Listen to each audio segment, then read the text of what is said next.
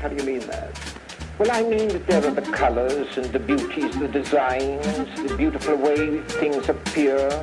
People themselves, dull people, but I thought dull, appear fascinating, interesting, mysterious, wonderful. But that's only the beginning. Welcome to Strange People, Weird World. Let's get this show started. Can you see us both right now? Yeah. Well, I can see you better than I can, Josh. Yeah, he's black. That's not why, but I mean, you yeah. still have the best lighting for Yeah, that. the lighting in this room sucks. Right too. above you. Yeah. Yeah. We should get another lamp in here. Yeah. Bam. Eventually, Or get some string lights. String lights. Mm-hmm. String lights are fire. String lights are fun. Yeah. Yeah. Anyhow, how's everybody doing today? I'm doing good. Doing really good. Good. Josh, fantastic to have you back. It's good to be back, bro. It's been weird without you. We missed you for sure. Yeah, I've been in the weird world and not with my strange people. Yeah. The last couple episodes, not having Steve anymore, and then, you had to be gone. You could just definitely tell, like, as far as being me, there's a flow missing from the show, working with what I would say, two amateurs, not to say that we're professional by any means, but you could definitely tell the difference. So I'm excited today. We got Joe here, and you're back. So I feel like I might as well just jump into this. Yeah. Why not? Welcome, everybody, to Strange People, Weird World. My name is Greg Tanner. With me, as always, again, is Josh Hart. What and joining us today, while we are still on our search for the new co-host, is our good friend, Joseph Musso. You may know him from the... I gotta stop you may know him from All D20, the podcast not about D&D, where they play D&D. Joseph is the dungeon master, the producer and editor, sound guy. He's the model for when they take pictures. He does it all. And it's a fantastic show. It comes out every Wednesday. So check it out if you haven't yet. But, definitely. Thank you so much for the plug, and thank you for having me on the show. Yeah, thanks this is really exciting. I love the fact that we can actually talk about a game that all three of us have played and enjoyed, but also a game that has some really strange background behind it. So it's just kind of going to be a little bit of a treat. So first, let's let the audience know, like, what is Dungeons and Dragons, at least to you. So Greg, go ahead and start. Dungeons and Dragons at this point is an awesome game that I dungeon master every other Sunday. I write my own campaign, as I know you do too. It's just a good time. It's people getting together. It's snacks. It's drinks. It's laughing, and it's a good time. And it's, if you've always been kind of entranced or enticed by the Tolkien type stories, or knights in shining armor, or magic, or anything like it's a world that has anything you can want in it, and it's a fun way to kind of explore and just be creative. It's a huge creative outlet for me. If I think back to my first experience, it wasn't actually Dungeons and Dragons. It was a role-playing game where the person, I guess the game master you would call him, created a world for the players were actually being themselves, and like a real scenario happened, and we kind of gained some powers, and we were going around Las Vegas, which is where I was growing up at the time. Same. Yeah. Joe is joining us from Las Vegas. That's pretty dope. Yeah, pretty good. I was born and raised in Sin City as well. I actually played the original Dungeons and Dragons, like Gary Gygax's version Dungeons and Dragons. That's pretty cool. First edition. So it was nuts. I don't think I've never officially played Dungeons and Dragons, like with the 3 main books, which we'll talk about, I'm sure you'll get to. Until I've actually dungeon mastered myself. Every time I've played in the past, it's just kind of been some guys winging it, and we played with all D6s or like regular dice instead of the 20-sided die, which is what we play with now. So it's pretty cool to have the core rule books and all that going now, and I'm hosting a game, and like I said, it's just a lot of fun. Josh used to be there, but he was too cool. Too cool for school. Too cool for school. Yeah. I guess to talk about my first experience, it was pretty crazy. Like, so I grew up, I'm a huge nerd as well. Like, especially superheroes. Like, that's my thing. But me and my brother, we used to go play HeroClix. You guys ever heard of that? Yeah. Yeah, big man. fan. Oh, God, we used to play the hell out of HeroClix, man. And, like, I had a pretty great collection. I was always, like, the Avengers and, the Justice League. My brother loved the X-Men. You know how broad they are, so he had just tons of characters. But we would go to, like, a little event every other week or something like that downtown in Denver and play with, random people and all that kind of stuff. And that team building and, like, social aspect to it is really incredible. And you learn to build new friends out of, like, new experiences and things you love and share. So when I translated that to D&D, I was like, yeah, sure, I'll try it out. And, like, I actually really, really enjoyed it. It was really fun. And I think initially for most people, what it is it's hard to kind of let go and be in the moment and, like, actually kind of enjoy letting your imagination run wild. You know what I mean? Yeah, that's probably the most interesting, and we'll learn more about this when we talk about some of the facts of Dungeons & Dragons. Mm-hmm. But the most interesting aspect of it is it's literally a piece of paper that's your character sheet. That's it. Yeah. And dice. Yep. And your imagination. And how crazy can you make your imagination run?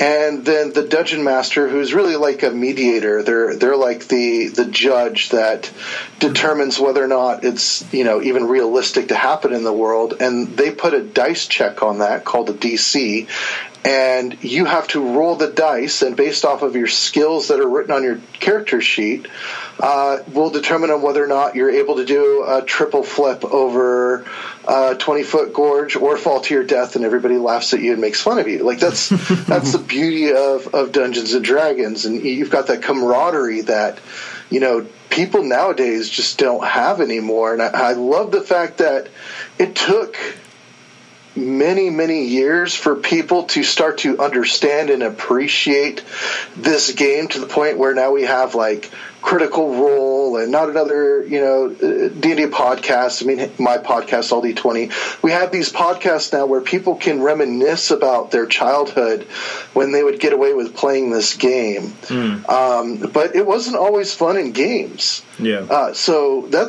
we'll get into the crazy stuff, like Dungeons and Dragons. So first I'm going to give you a little bit of history, and then as we get through the history, I'm going to start explaining what was going on during that history and different articles and different TV shows like 60 Minutes that were explaining how Dungeons and Dragons is about, devils and Satan worshiping and all this other crazy nonsense. Yeah. But, that was the mindset of that time in the 80s. And it's absolutely crazy to me. Yeah. Before you do that, did you want to give your backstory on, like, how you got introduced to it and, like... Oh, so, yeah, no problem. I was 13 years old and Mormon, and I had to sneak around my house to go to another friend's house whose dad actually had the original Dungeons & Dragons. So he handed me a player's handbook, and he had his monster manual, and he had his Dungeons Master's guide that he used, and he said, here's this guide. This guide will show you how to build your character. And I remember spending hours just building this crazy intricate character, but hiding my character sheet from my parents, because if they saw it, they would automatically assume I was a devil worshiper, and this is in the 90s. Oh. That's outrageous, man. That's crazy. So this was advanced D&D that you were playing? Yeah. Nice. Yeah. Nice. AD&D to hit Armor Class 0, man. That was the hardcore stuff. Yep. Yeah, I've never played any of the originals, but it's pretty cool. Yeah, so 1969, like I was saying before, Gary and Dave kind of met at this con and decided that they were going to make this game called Chainmail. But before that, so Gary Gygax was kind of a weird dude. He liked to kind of live in his basement and create these little pawns and figurines and then measure out how much damage he could do based off of the distance, what a spell would do based off of the pawn, and all these other little intricate things. And I honestly believe not only is he kind of like the founding father of Dungeons & Dragons, but also Warhammer. Because I don't know if you guys have heard of Warhammer, but Warhammer is basically Dungeons & Dragons, but with more pawns, and they've got rulers, and they're measuring out the distance between each attack, and what it means if you have multiple pawns attacking each other, and the distance between eyesight and all that other crazy stuff. I know it's very much related to tabletop pieces, and you have to buy a lot of stuff and paint it yourself. And yeah, it's a whole genre of interesting nerd stuff, probably more than what we could talk about today. And from what I understand, Gary Gygax's very, very complex and detailed person as compared to Dave Anderson. Yeah, Dave Anderson. Dave Anderson was more, I guess, I compared to myself, a shoot from the hip kind of guy. Even our relationship as two podcast producers, we've grown to know each other. I'm very much a shoot from the hip person, and I'll get it done. And you are very thorough and methodical. Yes, yeah, exactly. Yes. And so they had that kind of relationship, and they grew into a very successful business. Yes, by the time Dungeons & Dragons was known, there was 3 to 4 million people playing the game.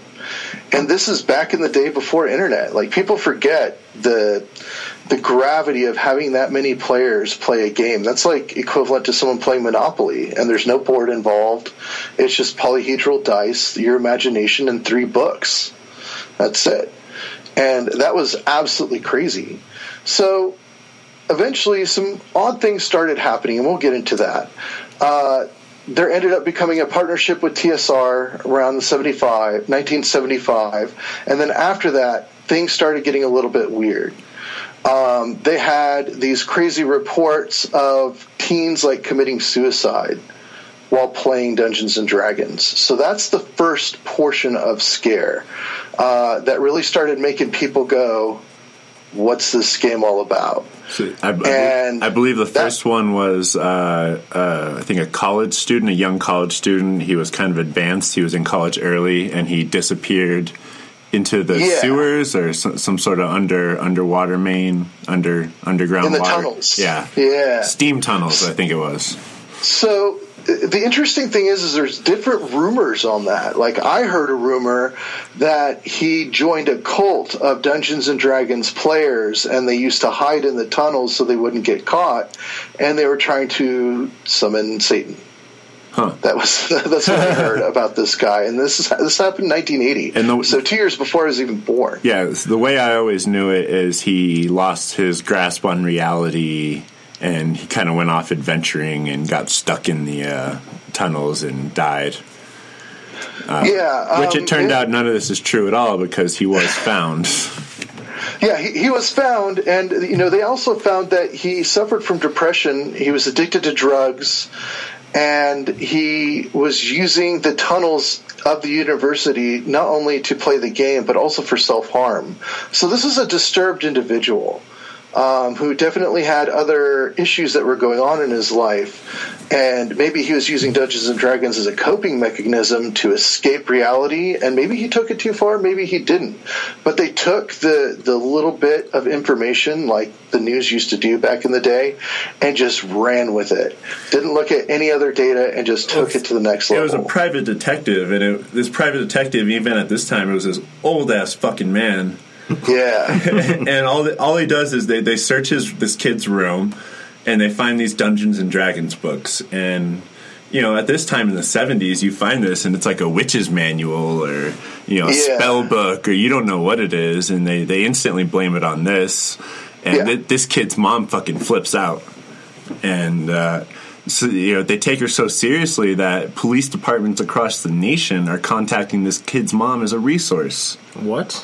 Yeah, so that happened in 1982, and I have a lot of information on that. So, 1982, the year I was born, Irving Pulling killed himself with a gun. And his mother, Patricia Pulling, created this group called BADD, B-A-D-D.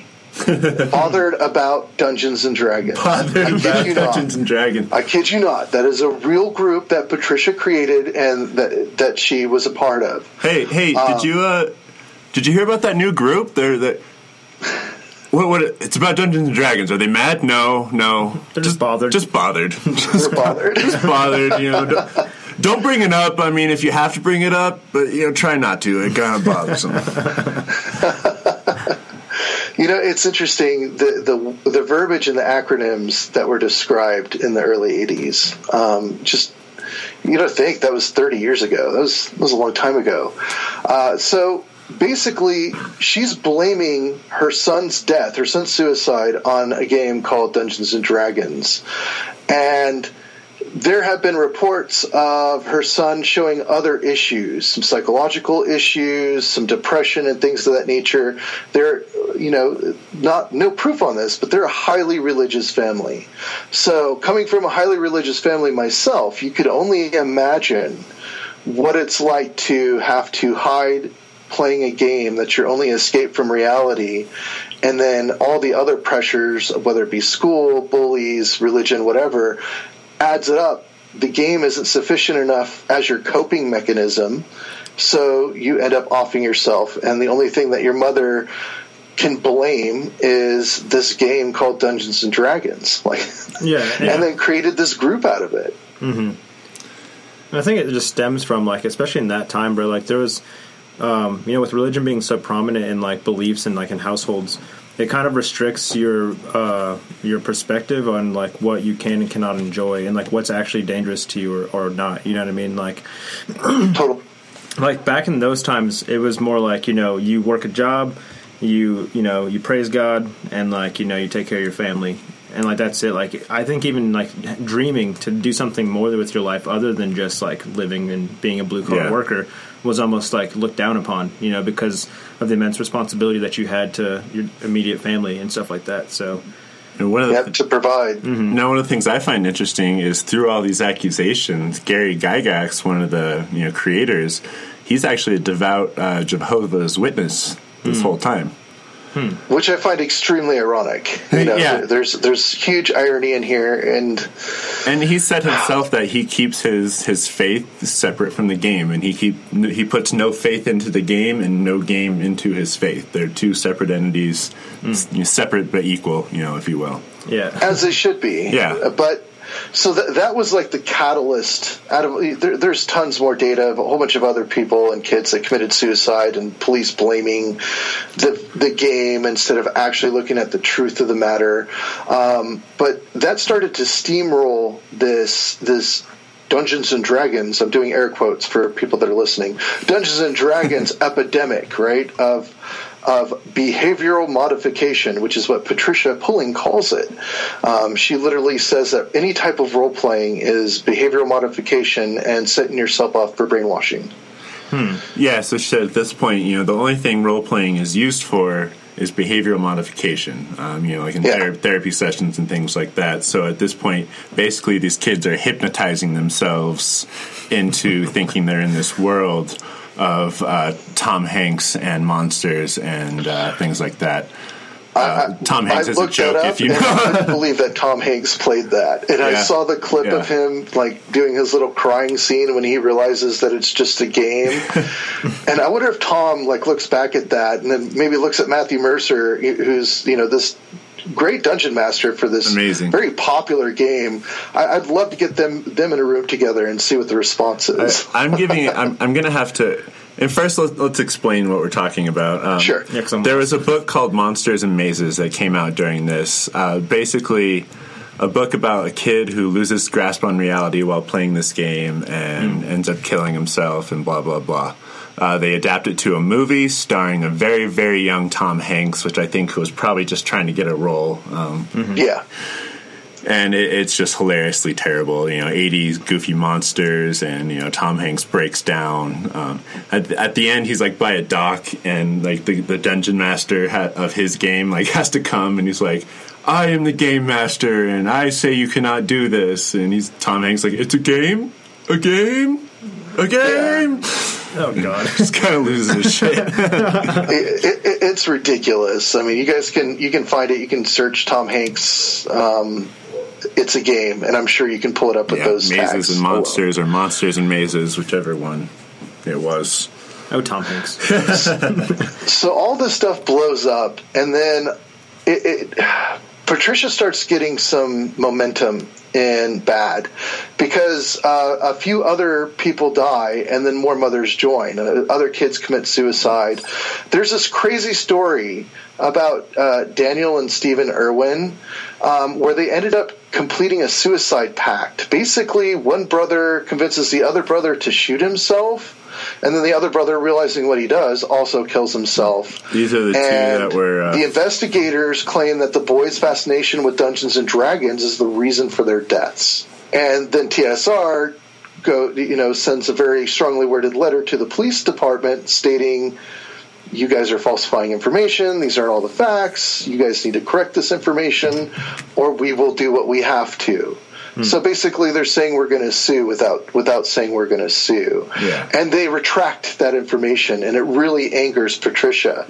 So what does Patricia do? She gets a hold of 60 Minutes. 60 Minutes. This is great. Oh, man. And holy smokes, like, I was like, big deal. Let me go ahead and listen to this and see what the deal is. First of all, 1980s resolution sucks. I can't believe we watched TV and even functioned in the 80s. I think anytime, even the 90s, you ever see like an old football game from the 90s, you're like, what the hell was this?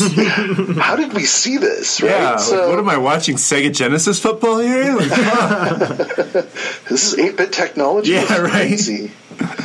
Everything's all fuzzy. You're like, whoa. And this is like their high-def version of TV at the time. So anyway, they're interviewing both sides of the story, which they should. They're interviewing Patricia and they're interviewing Gary. So they're talking about how, Timothy Grice at 21 was shot with suicide. Irving Pulling was killed at 16. Daniel and Stephen Irwin, age 16. They're all blaming Dungeons & Dragons for this. James Allen Kirby, everything. And they're literally saying that Dungeons & Dragons is the reason why all these kids either killed themselves or were coerced to killing each other, whatever the case may be. Ignoring the fact that every single one of these kids, and I researched it myself, have had some sort of psychological or mental issue on top of playing this game. So they're ignoring what's really happening, and they are expressing their opinion of basically an escape. They don't want people to or themselves to realize that they may be the cause for not seeing these mental illnesses. That it has to be something else. So it's rock and roll music. We have tons of stuff about that, or Dungeons and Dragons. And then Kykax goes, "There's no major valid or clinical evidence showing that any of this is related to Dungeons and Dragons. This is all a witch hunt. Yeah, I think you guys are trying to make us responsible for disturbed children." I think my favorite point that he made was, where he flat out says, he's like, we're going through a teen suicide epidemic right now. He did say that. There's thousands in this country, and you're pointing out 12 cases to me. That means nothing. They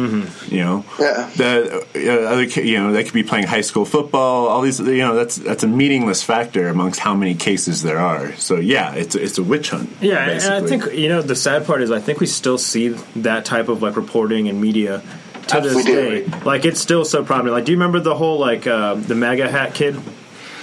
Yeah, so I do. How obscene that whole situation was, just from one camera angle, how that can enrage an entire nation.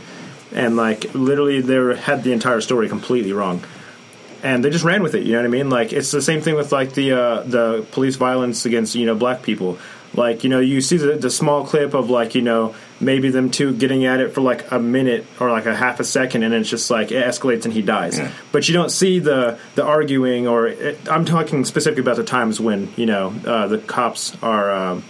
Somewhat justified, I should say, I guess, in the sense of this dude was being an asshole, and I was doing my job, and he went out of line and you only see that little bit and like, oh no, that's racist. Like it's the same type of shit. Yeah. 12 kids out of 1,000 is not any evidence for this hysteria. And to narrow that spectrum even more, I can think back through my whole life of every time this has happened in the news. When I was 6 years old, which would make 1991. The Ninja Turtles cartoon was on the news as violent and causing kids to be violent. If you watch that now, it's so I love the Ninja Turtles, but it's corny and dopey and like compared to what's on now, not violent at all. When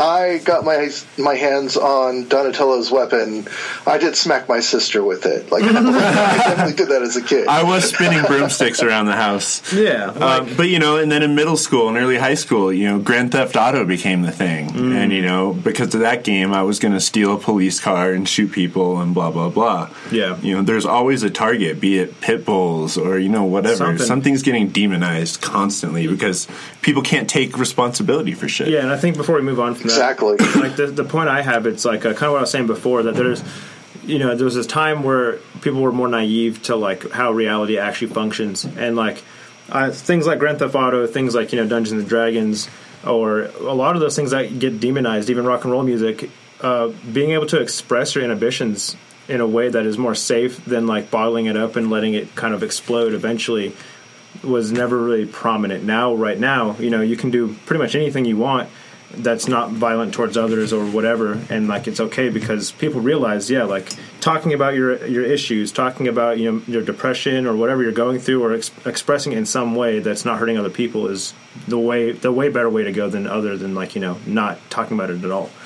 It is, and unfortunately, like we have other examples. Like Marilyn Manson's a perfect example. He went and had an interview with Bill O'Reilly, I think, and Bill was trying to basically point the finger at him as well. Like, don't you believe that children are listening to your music and it's causing them to do lewd sexual acts and blah blah blah? And Marilyn goes, it's not my responsibility to police your children. It's your responsibility to raise your children. If you don't think that your children should be listening to my music, then make sure they're not listening to my music. Yeah. That is not my problem as an artist. I love hearing him interviewed. And the same thing can be said with Dungeons and Dragons. It's the responsibility of the people who play the game and the individual person to realize that this is make-believe, and that when you step away from this, you're not Wrathgar the Barbarian, and you shouldn't go up to the cashier and smack him in the head because they overcharged you for something. Like, that's that's common sense. Yeah, 100%. And I think that's something we talk about a lot, just kind of like individual responsibility, which I feel like is like prominently lacking in our society today. It's pretty bad. I totally agree with you. So this is where it gets really interesting in the 60 minutes once you listen to it. And you guys can go to YouTube and just type in Dungeons & Dragons 60 minutes, and it's worth the 16 or so minutes of your time. So I want to talk about some very specific things in the actual video. So if you skip to 6 minutes and 28 seconds, you'll hear this guy, Dr. Telis Radecki. He's the chairman of the National Coalition on Television Violence, and he tells his point of view as a psychiatrist who teaches at the University of Iowa Medical. Again, this was in 1985, so he may not be teaching anymore. So this guy literally tells people that he found 28 deaths related to Dungeons and Dragons. Like he can correlate 28 deaths based off of him being a psychiatrist, that Dungeons and Dragons created these environments in order for children to kill themselves, and he has 28 claims. He even went so far as to say that he actually has proof that one of the parents, or has heard that one of the parents actually say that they saw their kid summon a Dungeons and Dragons demon into the room, and that's what caused to kill themselves. I want to re-quote that real quick, because he says, I saw them summon Dungeons and Dragon demons. I can't remember now. The way he says it was hilarious. It was fantastic. If you want to hear the exact quote, I gave you the spot to skip to 6:28 and enjoy. Then he talks about another case where this kid was couldn't astral project anymore, so the only way he could do it was by blowing his brains out, and now he's not back. He supposedly followed the exact rules of the game, which I guess led to a gunshot through the head. I've never seen that in the player's handbook. Yeah, which does make sense. Yeah. The gunslinger was invented way, way later in Dungeons & Dragons. Yeah, right. Can you even astral project? I've never seen anything about astral projection. Have you? Yeah. So it's like I'm going to start. Is that like a monk? Sounds super nerdy. So it's like a high level wizard spell, and basically you can transfer yourself and your party into the ethereal plane. And so if you're like fighting a ghost that is terrorizing a city, and it's showing itself to the city to cause damage, and then it goes ethereal so no one can see it or hear it, you can astral project yourself into the ethereal plane and fight the ghost. So I don't know about you, but anytime anybody anywhere talks about astral projection, I only think of one thing, and that's Chris Farley in Beverly Hills Ninja. Projecting himself into the plane to ask for advice. He just smoked a big bowl, man. No, that doesn't work. I've been trying that for years. Anyhow. Yeah, so this psychiatrist just blows everything out of proportion, and Gygax, he's just like, come on, guys, this is not reality. This is a make-believe. And then another interesting point he makes is, think of Dungeons & Dragons like Monopoly. So if you go bankrupt from Monopoly, you don't immediately think that you're, bankrupt, outside of the game and you have no money and you're SOL. It's a game and make-believe. It's not real. Mm-hmm. And Patricia's rebuttal is, Monopoly has a board. Dungeons & Dragons does not. Really? And Dungeons & Dragons is just role-play, and role-play is another form of behavioral modification, and behavioral modification is a fancy word for brainwashing. And it's also in the 60 Minutes article, in the video. It's fantastic. Absolutely fantastic. See, Josh, what you didn't realize is when you were playing D&D with me, when I drew out those maps on the graph paper, I had to make that board to keep us locked into reality. Had I not drawn those maps on the graph paper, we would have had no board. We would have been flying willy-nilly through reality. You would think you're a dragon still. Yeah, Josh was a Dragonborn Ranger, so he'd be running around shooting people with a bow and arrow and breathing fire on people. That sounds great. It sounds like fun, but, common sense would dictate I'm not going to do that because that's just a game. My girlfriend would literally be eating hearts out of people's chests because that's her player character's favorite move. Jesus, yeah. She ate yours, by the way. Why? What? Oh, no, she wanted to, but I gave you the shaft. That's okay, right. Thank you. Yeah. Appreciate it. Yeah, well, my wife Felicity would be walking around with a glowing sword and shield, yelling for Volanthus everywhere. So, it's just not real. It's not going to happen. Oh, I need to confirm something with you, by the way. Your character was holding the key that you guys found on that dwarf, right? I think so, yeah. Yeah, that shit's gone. Oh. Cool. Tragic. Just had to confirm that for my party real quick. The audience has no idea what you're talking about. None at all. None at all. Our party in the game, when Josh was still playing, they found a key in the beard of this dead dwarf. They don't know what the key does, but they're pretty sure it's important, and it's now gone with Josh's character forever. Yeah, sounds like about right, because I was like, I'll take this. You wore it around your neck, I'm pretty sure. This is mine now. Yeah. And it's gone forever. Yeah. Anyhow, back to Joseph Musso in Las Vegas. So, that's pretty much the conclusion, or at least the cliff notes of the 60-minute article. I think Gary does great, though. He definitely even does great at calling out the parent to, maybe you need to realize there was something wrong with your child, Exactly. There was already ongoing problems that you weren't picking up, And I totally agree with him. I totally agree with Gary. Yeah, he did a fantastic job of holding his own in that interview, I think. He did. He really did. He stood up for what he believed in, and he didn't say anything ludicrous or he even went so far to say there's no martyring, there's no real violence.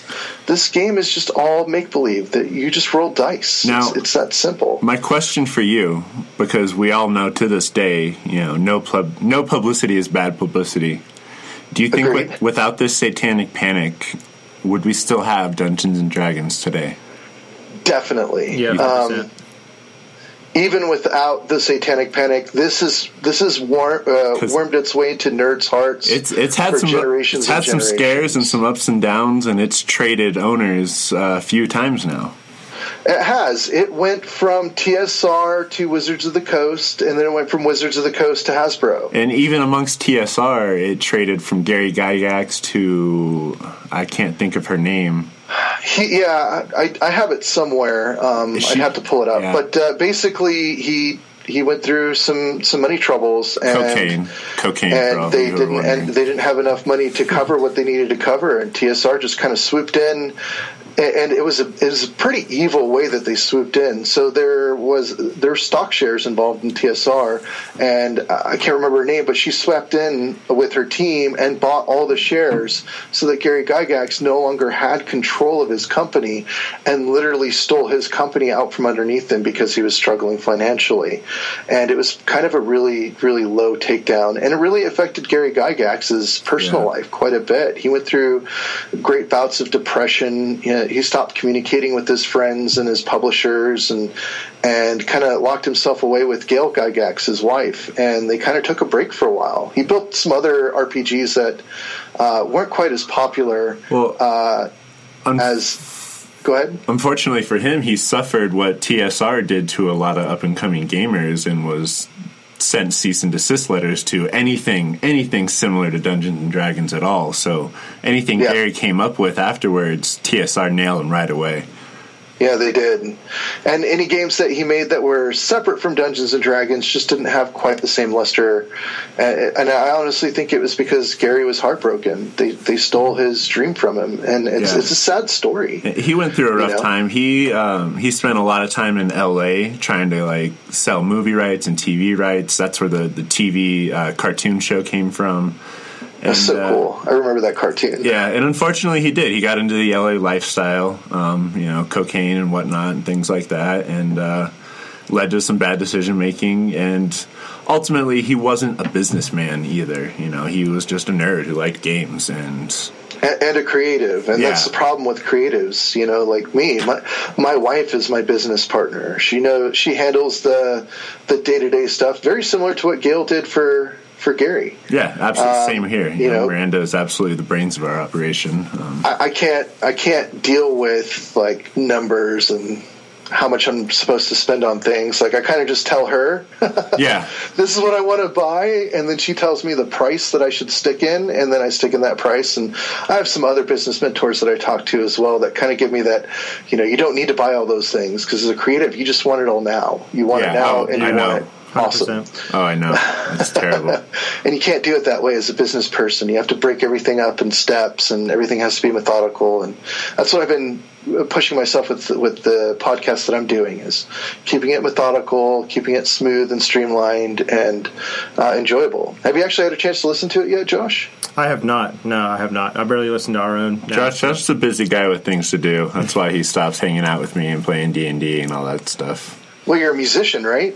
Yeah, musician, photographer, creative consultant. Yeah, and furniture guy. And a furniture guy, yeah. So, I think a lot of Josh's hardship, too, is we're in Denver, and he has to travel to Fort Collins, which is about 2 hours away. About an hour and a half to 2 hour drive, pretty much almost every week. That's where, the music studio and all that kind of stuff happens. Yeah, so, in other news, I may be moving back up there. We'll talk about that later. Oh. But it'll just make it easier for me to organize time, because when you're trying to do something with someone and the commute time and the organization time of all right, we got to plan this day out. A lot of that will be gone once me and my homies are living together, and we'll be able to have that creative time pretty much all the time. So it'll make life a lot easier. So I'm excited for it. But I will check it out. I see your guys' Instagram posts. And I like them because they're basically memes. And since I have played Dungeons and Dragons, I'm that makes sense. And me not being a meme guy, I'm so old compared to just memes. I don't really get them, but I like your guys' memes. So good job. Yeah. I mean, just to plug the show one more time, if don't be scared if you're not into Dungeons and Dragons. Like, if you like hearing a fun story, listen to the show. That's the best I'll say. That's all it is you're getting to hear a fun story, but it's played out by dice rolls. And exactly. It's a great time. He's got a great cast of people that do it. They're all super cool, super fun people. I'll go ahead and give them a plug. So it's Felicity Musso. She plays the paladin. I have Kimberly Stevens. She plays the gnome wizard. And I have Zachary Litz that plays Nugget Ironbeard. He is the drunken dwarf, which is very cliche in Dungeons & Dragons. He's funny. I have Jeremy Bohan, who's playing Jean Gautara. He's an snobby French Eladrin elf.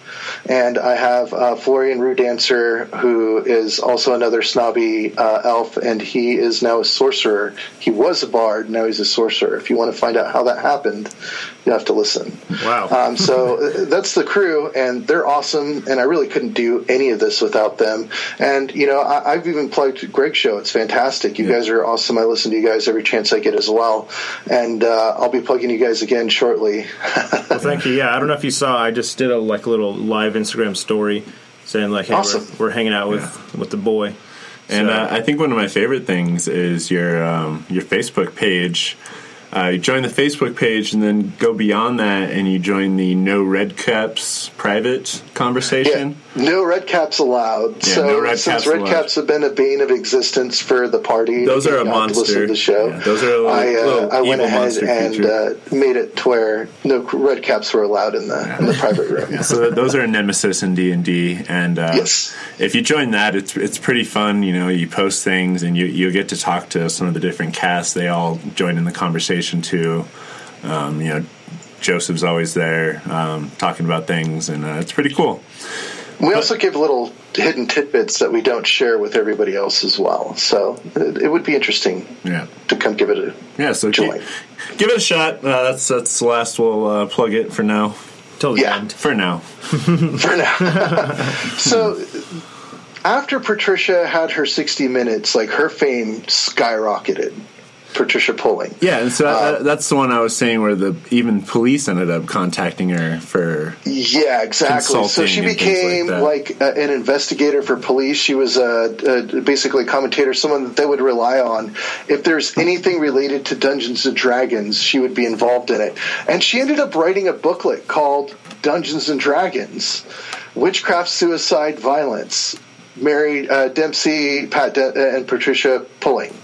So they talk about what happens with D&D, the witchcraft that's involved, what suicides were involved, what kind of violence was involved, all related to Dungeons and Dragons. And this, it's crazy. You can actually, I think I shared it with you on Skype, the actual booklet front page, if you want to put that on your Facebook page. And it was just crazy. This really describes about violent occult-related issues and worship, devil worship, and all that stuff. And this booklet that Patricia wrote in regards to Dungeons and Dragons. Interesting. And I think didn't Anton LaVey kind of come out right around the same time too? Yeah, just which didn't help. Fueling the fire I guess more. Anton was kind of jumping on the social currency bandwagon. D&D was now in the news and everything, and of course he, touts Dungeons and Dragons is fantastic. It's great. It allows you to be yourself and express yourself. And he used that for, Satan worship and all that fun stuff. And Anton LaVey is the founder of the Church of Satan.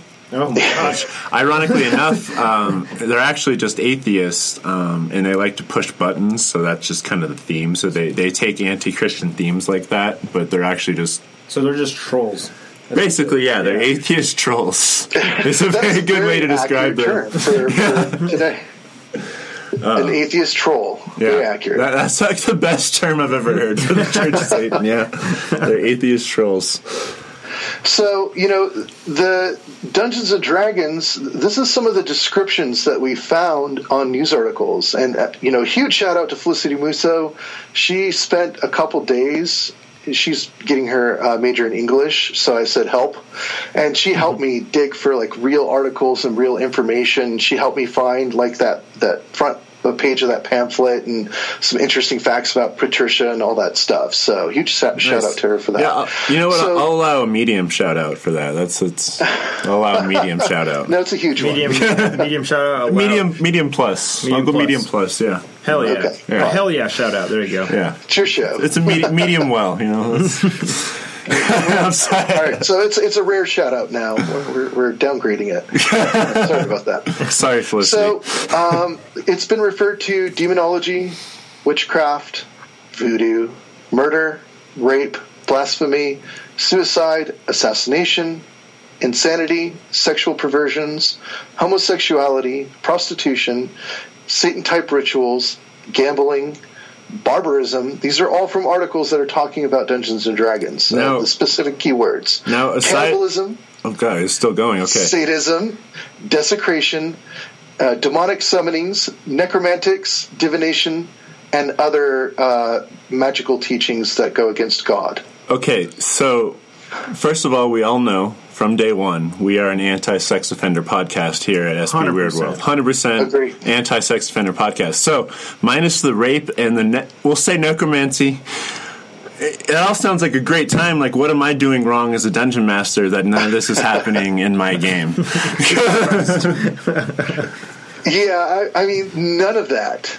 I don't think most of that we've ever even experienced. Of course, gambling, sure. Yeah. You know, that's a fun part of the game to make them gamble and then they lose something more than money. I think the worst thing that's ever happened to me is a tummy ache because my buddy Chris, he always brings over lots of tasty snacks. You know, like brownies and cookies and things like that. And then my girlfriend makes these grapefruit Moscow mules and I drink those. And so good. Yeah, it's just like a sugar overload, and you know, it's dangerous. Got high stakes, man. Yeah, high stakes. You know. I will admit, there was one time I saw violence in Dungeons and Dragons. I saw somebody pick up the table and flip it over because they rolled a 1 and watched their character get eaten by a giant demon. That was the only time that I actually saw violence. And nobody was harmed. Yeah. And that's the kind of person, you know, who fucking tosses the Monopoly board, too. You know? Yep. Yeah, exactly. Same thing. No, he was possessed. So, Patricia, after making this pamphlet, spread the D&D demonic scare like wildfire. It spread to Canada, it spread to England, even so far as Australia. In fact, Felicity, who's Australian, told me about some of the stories that the Australians were hearing about Dungeons and Dragons. And it was crazy. There's this huge media campaign that was involved with conservative Christians, warning that Dungeons and Dragons leads to demonic worship and your child's soul is at stake. And how Gary Gygax is this, you know, demonic leader that's leading everybody to the arms of Satan. It's absolutely nuts. So again, I gotta say, you know, no publicity is bad publicity. This is going on in the 80s with like Ozzy Osbourne and AC/DC and Black Sabbath. You know, there's things like that going on. You know, Judas Priest. If I'm hearing all these news articles and I'm 16. This is the most metal game I've ever heard of. Like, I definitely want to fucking play it. Where do I sign? Funny enough, Judas Priest actually had to go to court because they got accused of hidden messages and Satanism and all that in their lyrics. Jesus.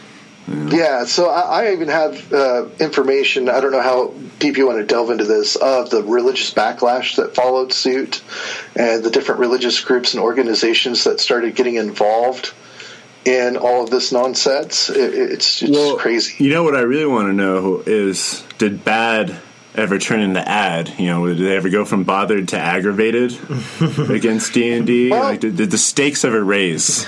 No. Or did they just stay bothered? Patricia passed away, bad passed away with her, thankfully. Good. So she was kind of the headliner. She was leading all these groups and convincing all these religious zealots that this is an issue. And then once she finally went, so did the nonsense. Okay. And strangely enough, when that nonsense kind of went on the wayside, I think is when D&D started to pick up a little bit more streamlined. It became less, you know, if you look at kids that are in their 20s, their early 20s, I can't believe I can actually say that. But if you look at kids that are actually in their 20s, most of them never even heard that Dungeons and Dragons was this huge demonic scare.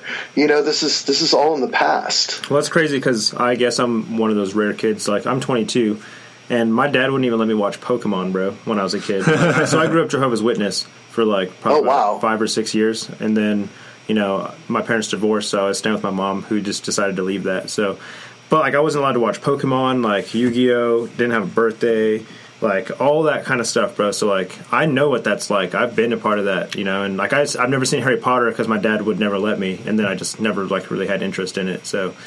But I've heard about the Dungeons and Dragons being kind of I don't know about that. That sounds kind of taboo. See, I grew up unruly and untethered in Las Vegas, so that's why I'm now a dungeon master, summoning demons. And we grew up in the city of sin.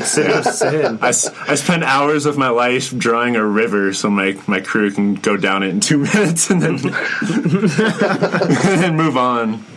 Or hours of my life writing stories. It's absolutely crazy how many stories you end up relating to, either as a player or as, the dungeon master, that you think back on and laugh.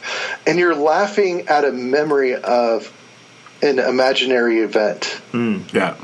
If you think about the profoundness of that, the beauty of that, then you really realize that Gary Gygax did something really wonderful for the world. He brought back make-believe and gave us an opportunity to reuse our imaginations. And we now live in a time where we're constantly surrounded by technology. We're constantly surrounded by information that's given to us without any notice, instant gratification, and we lose that ability to imagine and daydream. And D&D is bringing that back, and I think that's why it's coming back at full force, and why Critical Role is doing so well, and All D20 is getting such a good following, and you're thoroughly enjoying your game as a dungeon master and sharing that with your friends, because there's something about.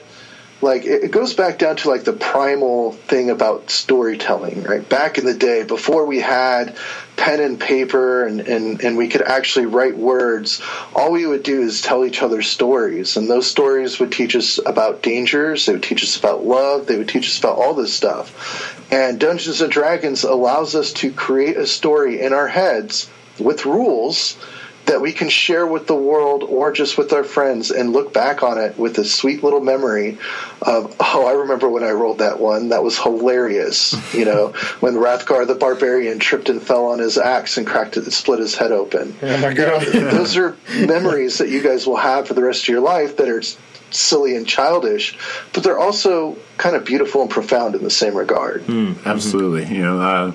Setting up our first game, the first time they were coming up to a cave with some goblins and all that, I had 2 goblins hidden in the bushes to surprise the group. Josh's character rolled just perfectly to sneak up on them. I think he even did a little roll move, somersault roll move. His boss. He pops out right in front of them, breathes fire on them, and incinerates the 2 goblins all at once, because he just did all the perfect rolls. And it was a great memory, to this day, something to laugh about. And some hype shit. Exactly. And I'm actually watching Josh's facial expressions while you're describing it, and I can see him looking back at the memory and enjoying the moment, and that's cool. It doesn't exist, it's not real, but it's cool to be able to have that. So for people that are at home that have never played Dungeons and Dragons, when we're talking about rolling dice, again, if you roll a 1, that's an automatic fail. That means you failed whatever you're planning on doing, and usually something hilariously bad happens.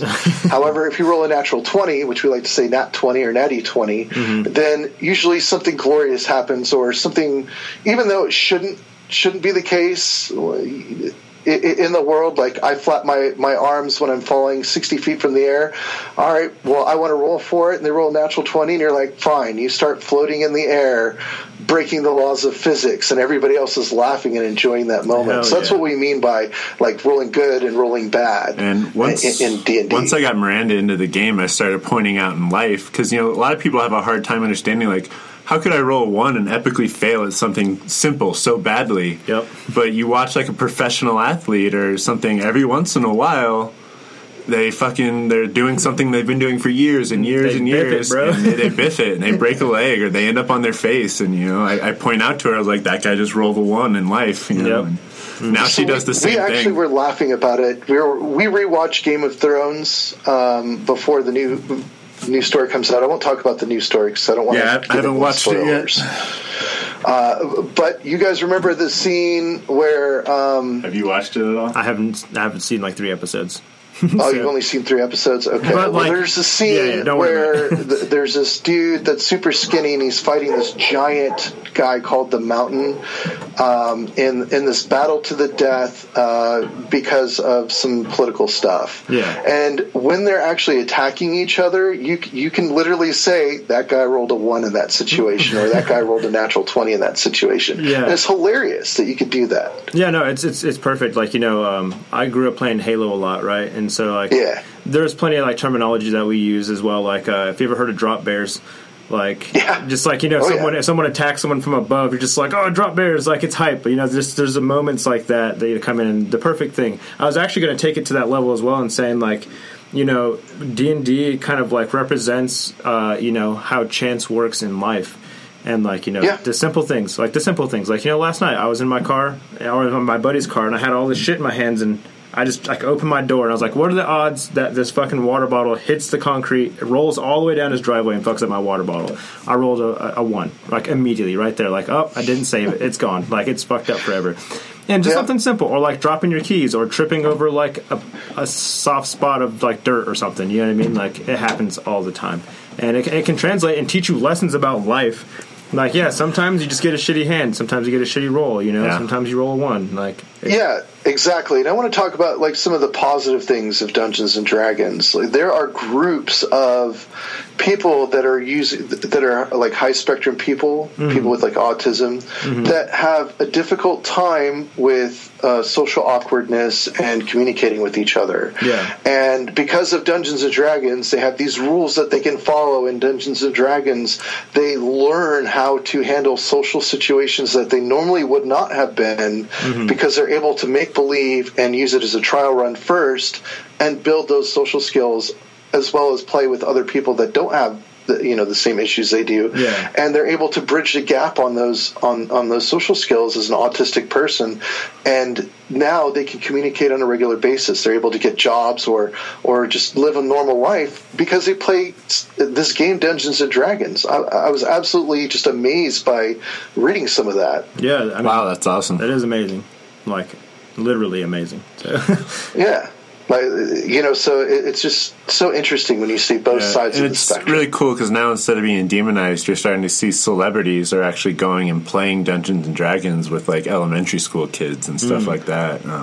Yeah, exactly. And now there are after-school groups where people are getting together and they're creating a D&D type environment for kids so that they have a creative outlet to deal with their own personal issues, Yeah. Maybe they have a social awkward wizard and they're a social awkward person, and they're able to use their intelligence in the game to do cool things, like change the environment of the game as a wizard, and therefore it now doesn't feel so bad that they're high intellect and socially awkward on their day-to-day. They can kind of get past that. Yeah. So very interesting. Yeah, I mean, everything has, like, it's it's good and bad, and I think that's kind of where, people like Patricia fall on one side where they should be in the middle. It's like, you should understand with reason that, people take things too far, and, with sometimes things can be really good for you. I kind of take that personally with, like, Marvel movies or just superheroes in general, because, like, growing up semi-religious as a young child, you know what I mean? Like, there was probably some, like, fundamental belief system built inside of me at that core age. And, like, since I kind of separated from the church, it kind of, like, replaced it with, superheroes. Because superheroes have taught me a shit ton about, like, life. Like, philosophy, doing good things, and, like, knowing how to sacrifice and all that kind of stuff. It all comes with it. And, finding something like that in, like, D&D is totally plausible. And, like, it happens every day to, children, and that's great that that's happened to them too, like, especially with celebrities. So, yeah, I think it's absolutely amazing, and I really can't wait to see what else Dungeons and Dragons is going to have in store for us, because I think this is only the beginning. Yeah. It really is. Yeah, it's great. I mean, even with my group, it's brought together my buddy Chris, who's been playing since Advanced Dungeons and Dragons. And, he owns his own little kind of online game shop and stuff like that. And the group's lucky to have him. He takes notes and does all that stuff. He's got better notes than I do as a Dungeon Master. That's awesome. Yeah, you've got me. I've got another guy, Brandon, who's he's younger, but he's a nerd, and he plays a couple other RPGs with some other groups, and I've got 3 brand newbies from all different walks of life who met up to play this game, and it's just really cool. They're learning to role play, kind of learning to break out of that shell, and Yeah, so if you guys want to play Dungeons & Dragons, if you want to know what all the hype's about, you've listened to my podcast after listening to Greg's, and you're like, I want to be the one to roll the dice. The easiest way to do that is to go to Dungeons & Dragons Adventure League. Just type that in your search engine and look for a local Adventures League, and they have rules broken down for new players to teach you how to play the game, and they simplify it so that it's easy for you to start understanding the rules and the mechanics. And then as you level up in Adventures League, it becomes more and more complex and feels more like D&D. So, something I recommend, so it's kind of a plug for D&D Adventures League, but it's a really good place to start if you want to try it. Or if you want to do it I did and just immerse yourself in like 3 different Dungeons and Dragons podcasts all at the same time until you learn the mechanics enough to buy the books and go read it yourself, and that works too. Yeah, and make sure that all D20 is one of them. Yeah, all D20 is definitely one of them. Bam. Loving the love. Yeah. We're pretty close to wrapping up here. Did you have anything else that you wanted to kind of go through, or? That was the gist of it. It's just kind of crazy that now Hasbro is the sole controller of Dungeons and Dragons. But I also think that there's positive to that. There's good things coming for it. I like to think hopefully they leave Wizards of the Coast to kind of run it on their own, and Wizards of the Coast still runs it, but having Big Brother like Hasbro to keep the funding going where it needs to go, I think will help the game go further than it has before. Yeah. I will say that it's a great game. You guys should definitely check it out. If you heard all the rumors about demons and all that other nonsense, well, educate yourself and listen to the videos, read the articles, and come up to your own conclusion. But I assure you, out of the 15 years of playing Dungeons & Dragons, I've never summoned a demon. I think beyond the satanic rumors and stuff like that, it's also just kind of got this social stigma of, oh, you're a nerd. Yeah, and even though nerds are cool now, I guess. It's just a whole other level. Yeah, because even when my girlfriend started playing it, people at her work are like, "You're what?" and blah blah blah, and I was like, "You just have to give it a chance. You got to let yourself put yourself in a world. Like it's this limitless world that you can have as much fun as you let yourself have." True. Exactly, and it's really a treat. I think you'll thoroughly enjoy it. And that's pretty much it. That's all I have. Yeah, I love it now that I had a girlfriend who was unsure, and now all of a sudden she's talking to me about the game, why we're not playing, and things I don't even remember. Like her character has a letter, is carrying an unopened letter that she's carrying around. She's like, "I think I'm ready to open my letter soon," and I'm like, "Oh fuck, I better go write a letter then." Yeah, the amount of work as a dungeon master, it's absolutely insane. So those of you players who actually play with your dungeon master, you should give them some love, because they spend hours and hours getting this game ready for you to play. It's not just grab a book and then there you go. We are creating a make-believe world for you guys to participate in. Let me kind of give you an idea of the point of frustration. Is my characters are going down a river on a raft right now. So last week, as I'm writing the story, I put a fork in the river, which means I had to write 2 completely different outcomes, and I know they're only going to choose one of them, so I spent doesn't even matter. Yeah, I spent hours writing something else that doesn't even matter.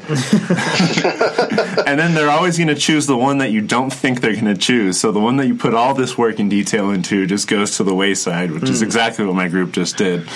But the beautiful part about that is they don't know about that other alternative path. So there could be another fork in another river later on down the game that ends up having all the information. You already have it pre-written. You're good to go. That is true. And that's what I do. A lot of improvising too sometimes. Yep. A lot of shooting from the hip. Oh, improv is key. There's definitely a lot of yes and in this game, for sure. So I definitely encourage any of you to go out and try it. I definitely encourage you to listen to All D20, hosted by Joseph Musso. I encourage you to follow them on you're on Instagram now and Facebook and all that we'll stuff. do those plugs. Yeah, so I'm on Instagram at all_D20. You can find me on Facebook. That's facebook.com/all_D20. And you can find me at Twitter at all_D20. You can actually talk to me directly on Twitter if you wanted to, and that's all_D20_Joseph. Hell yeah. That's a lot of options that we don't have. You can find us at SP Weird World at Instagram. And I recently rejoined Twitter, so we'll be working on that. We'll be talking with whoever is our next. We're going to start working on some Twitter stuff soon. I'm on Twitter. Like, I know my Instagram stuff. I just put it to Twitter, but I don't actively tweet. So yeah, you can follow me at Greg's Weird World at Twitter, Instagram. You can follow Josh at Josh Hartco at blah blah blah blah blah. Yeah, so you can follow me at Josh Hartco on Instagram, Twitter. Go. I also run a photography/videography/visual arts page. We're still figuring it out, but it's cool. It's Hartco Photos, so you can check those out. And also, before we go, I'm sure all of you guys have heard of NPR Tiny Desk. Yeah. So they ran a contest from March 12th to April 14th. So I submitted my entry via YouTube. Sweet. Fingers crossed. But if you guys want to check that out, show your boys some love, go to YouTube. Just search me on YouTube, Josh Hartco, and you can find the entry there, and you can watch it. Please subscribe, like, comment. I'd love to hear from you guys. If you're a music lover and you don't know what Tiny Desk is, just go to YouTube, NPR Tiny Desk, and you can find all sorts of musicians who have been there. All great little performance, literally in the NPR office, in this little tiny area. Tiny area behind a desk, and they're usually acoustic renditions of songs that you love. Yeah. So you get to hear your artist in a new way. So, cool. Definitely vote for Josh or do whatever you got to do to get Josh in there. Your vote doesn't matter, but I would still appreciate it. Hey, there you go. And check him out and make sure you follow him on Spotify, iTunes, whatever your music listening source is. Yeah, just Josh Hartco. It's all one word, JOSHHARTCO. Yeah, other than that, thanks for listening. Thanks to Joseph Musso for being here today. Of course. Thanks for having me. Hey, it was a pleasure. Pleasure meeting you, bro. Mostly, thanks for doing my job. That's the huge shout out of the show today. Saving it for you. I barely did any research for this. I literally watched some videos today and listened to some stuff. Joe did all the footwork on this. I've had a very busy life lately, so huge shout out to Joseph Musso. Medium plus shout out to Felicity Musso. No, fuck it. Huge shout out. Oh, all right. Let's co-sign by Josh now. Huge shout out to the Mussos in general. Yes. All right. Thank you. And you guys, this has been so hard to do without Josh, and I'm so glad he's back. But I'm going to need you guys to go ahead and do one more thing. Keep it weird! Hell yeah. Well, I never knew anything like that in the whole of my life. Nice.